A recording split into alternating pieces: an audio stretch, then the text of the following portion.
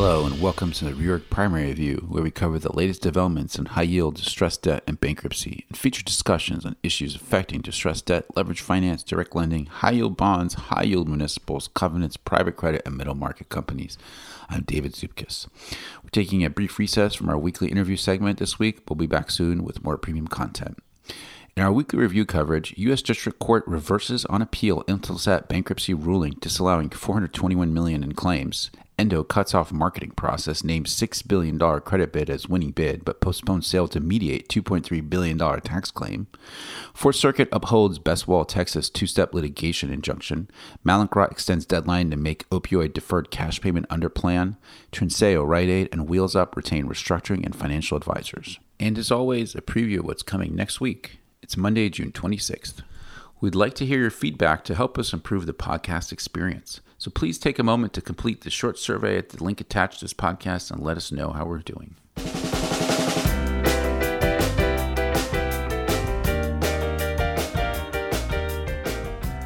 For in-court coverage, we take a look at Intelsat, Serta Simmons, Endo International, Bestwall, and Puerto Rico. U.S. District Judge Robert Payne reversed the September 2022 Intelsat bankruptcy decision disallowing $421 million in claims asserted by SES Americom against its former C-band alliance partner. SES claimed that under the C-band alliance agreement, it is entitled to an equal share of $9.7 billion in accelerated 5G relocation payments from the FCC, while Intelsat argued its agreement to share 50-50 with SES terminated when the FCC rejected a market-based approach to reallocating the C-band spectrum. The $421 million represents the difference between a 50-50 split and the amount allocated to SES by the FCC. The District Court concludes that the Bankruptcy Court erred in concluding the agreement was unambiguous and failed to consider, quote, very strong extrinsic evidence favoring SES. Judge Payne directs the Bankruptcy Court to reassess the evidence on remand. SES also announced that it has ended discussions with Intelsat regarding a possible merger. On Thursday, Judge Andrew S. Hanen of the U.S. District Court for the Southern District of Texas stayed the Serta debtors' plan confirmation order until Thursday, June 29th. Earlier in the week, Bankruptcy Judge David R. Jones denied requests by Citadel and the non-PTL and LCM lenders to stay the confirmation order pending their appeals of his rulings on confirmation and Serta's 2020 up-tier exchange, but allowed a brief stay through June 23rd so the appellants could seek relief in the District Court.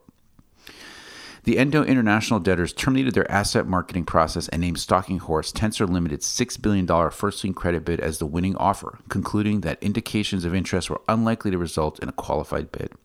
On Thursday, Judge James Garrity Jr. postponed the sale hearing to August 4th from July 28th at the debtors' request to allow the debtors to engage in further mediation with the U.S. Department of Justice over the government's $2.3 billion federal tax claim.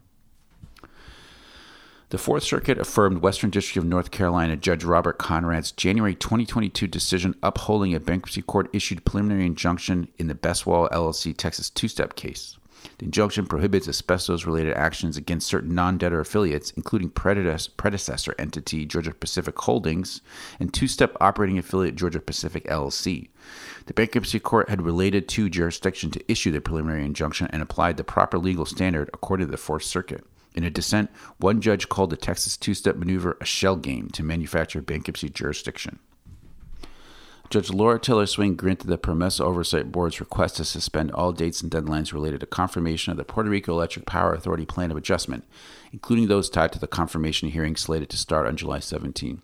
In a status report, the Oversight Board said it still anticipates certifying PREPA's 2023 fiscal plan and to describe proposed plan changes, but it will not file an amended plan as of yet. Mallinckrodt and Digicel round out this week's list of potential restructurings. Mallinckrodt extended the due date to make an opioid deferred cash payment under its Chapter 11 plan from June 23rd to June 30th, as the company said it continues to analyze its situation and engage with various stakeholders. The company said that, quote, there can be no assurance of the outcome of this process, including whether or not the company may make a filing in the near term or later under the U.S. Bankruptcy Code or analogous foreign bankruptcy or insolvency law. The company separately authorized various retention payments and a new cash incentive plan for 4 top executives, including its CFO, Chief Legal Officer, Chief Transformation Officer, and Head of Specialty Generics. The retention bonuses are payable immediately and total about $3.4 million across the 4 executives. The disclosure notes that the various payment percentages in the incentive plan would be reduced if Mallinckrodt files Chapter 11 again. Caribbean telecommunication provider Digicel is close to reaching a restructuring support agreement with creditors of operating company Digicel International Finance. The restructuring will be implemented through a Bermuda scheme of arrangement, and it's expected to enjoy overwhelming support from several creditor classes. The deal includes a debt-for-equity swap in which creditors would receive a majority stake in the company, and Dennis O'Brien, the largest current shareholder, will retain a minority position. Trinseo, Rite, and Wheels Up all disclosed the retention of restructuring and financial advisors this week. Trinseo is working with Kirkland & Ellis as legal advisor to address debt maturities. As reported last week, the company's 2025 bondholders have hired Perella Weinberg Partners as they work on a deal to address near-term maturities. An ad hoc group of unsecured bondholders has hired Paul Weiss, and an ad hoc group of lenders has hired Gibson Dunn. Evercore is advising the Gibson Dunn ad hoc lender group. Rite is working with Guggenheim Securities and Alvarez & Marsal as financial advisors to evaluate balance sheet options and improve operations, according to sources. Private jet company Wheels Up Experience announced that it is working with a number of advisors around, quote, securing new strategic investments, raising capital, and executing previously disclosed strategic divestitures. The Wall Street Journal and Bloomberg Law reported last week that Wheels Up is working with Kirkland & Ellis and Jefferies. Top red stories this week included primary markets stay busy with loan extensions. Reorg launches European A&E tracker as borrowers increase use of processes since Q1 2022. Court opinion review. Arrow dismissed Houston venue hijinks. DSG has to pay up for baseball rights, and dubious appellate mootness demand denied in National Senate media. Litigation coverage. Aldridge Pump debtors seek revocation of ACC's derivative standing to challenge Texas two-step transactions based on allegations of lack of financial distress and dismissal motion. Univar LBO financing leads quieter high-yield market. Easing inflation, Fed pause may provide conditions for further issuance. And now here's Kate Thomas from New York with the week ahead. Welcome to the week ahead. My name is Kate Thomas. A longer schedule of happenings, including the release of Rite Aid's first quarter earnings, can be found on the Reorg website under America's Week Ahead. But here are a few highlights of a packed week. 4 debtors advanced a plan confirmation this week, starting with National Cinemedia and Monotronics on Monday, followed by Cineworld and Qualtech on Wednesday and Friday, respectively. On Tuesday, the trial begins on motions to dismiss LTL Management's second Chapter 11 case. A key issue is whether the debtor is in financial distress. LTL Management argues that the motions to dismiss incorrectly conflate financial distress with cash flow insolvency, and that the magnitude of talc litigation plainly establishes financial distress. The debtor's first Chapter 11 was dismissed in January when the Court of Appeals for the Third Circuit ruled that the debtor was not in financial distress and had filed its case in bad faith. The Bed Bath & Beyond debtors are also scheduled to be in court Tuesday to approve the sale of certain business IP and mobile platform assets. Stalking horse bidder Overstock.com has agreed to purchase the assets for a base purchase price of $21.5 million.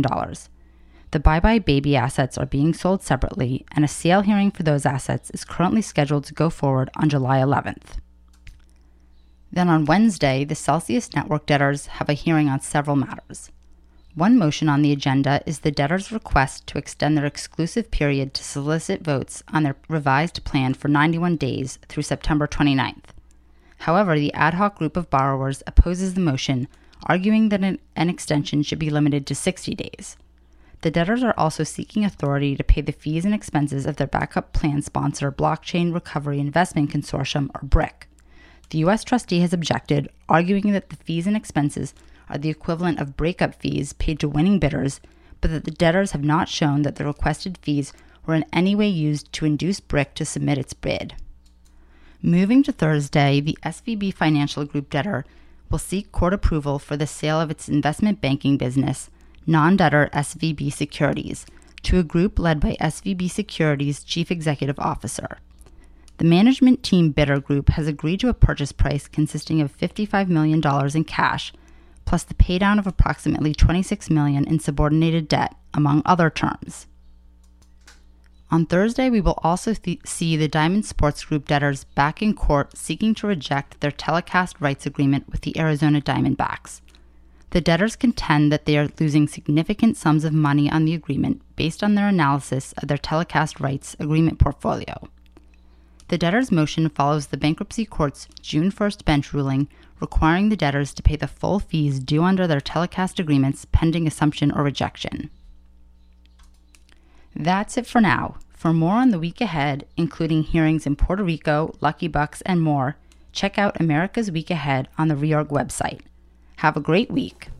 Thank you again for tuning in to the Reorg Primary Review and our weekly review. Find all our podcasts on the Reorg.com webinars and podcast page, as well as Spotify, iTunes, SoundCloud, and Amazon. Hope your families are healthy and safe. Have a great week and see you next Monday.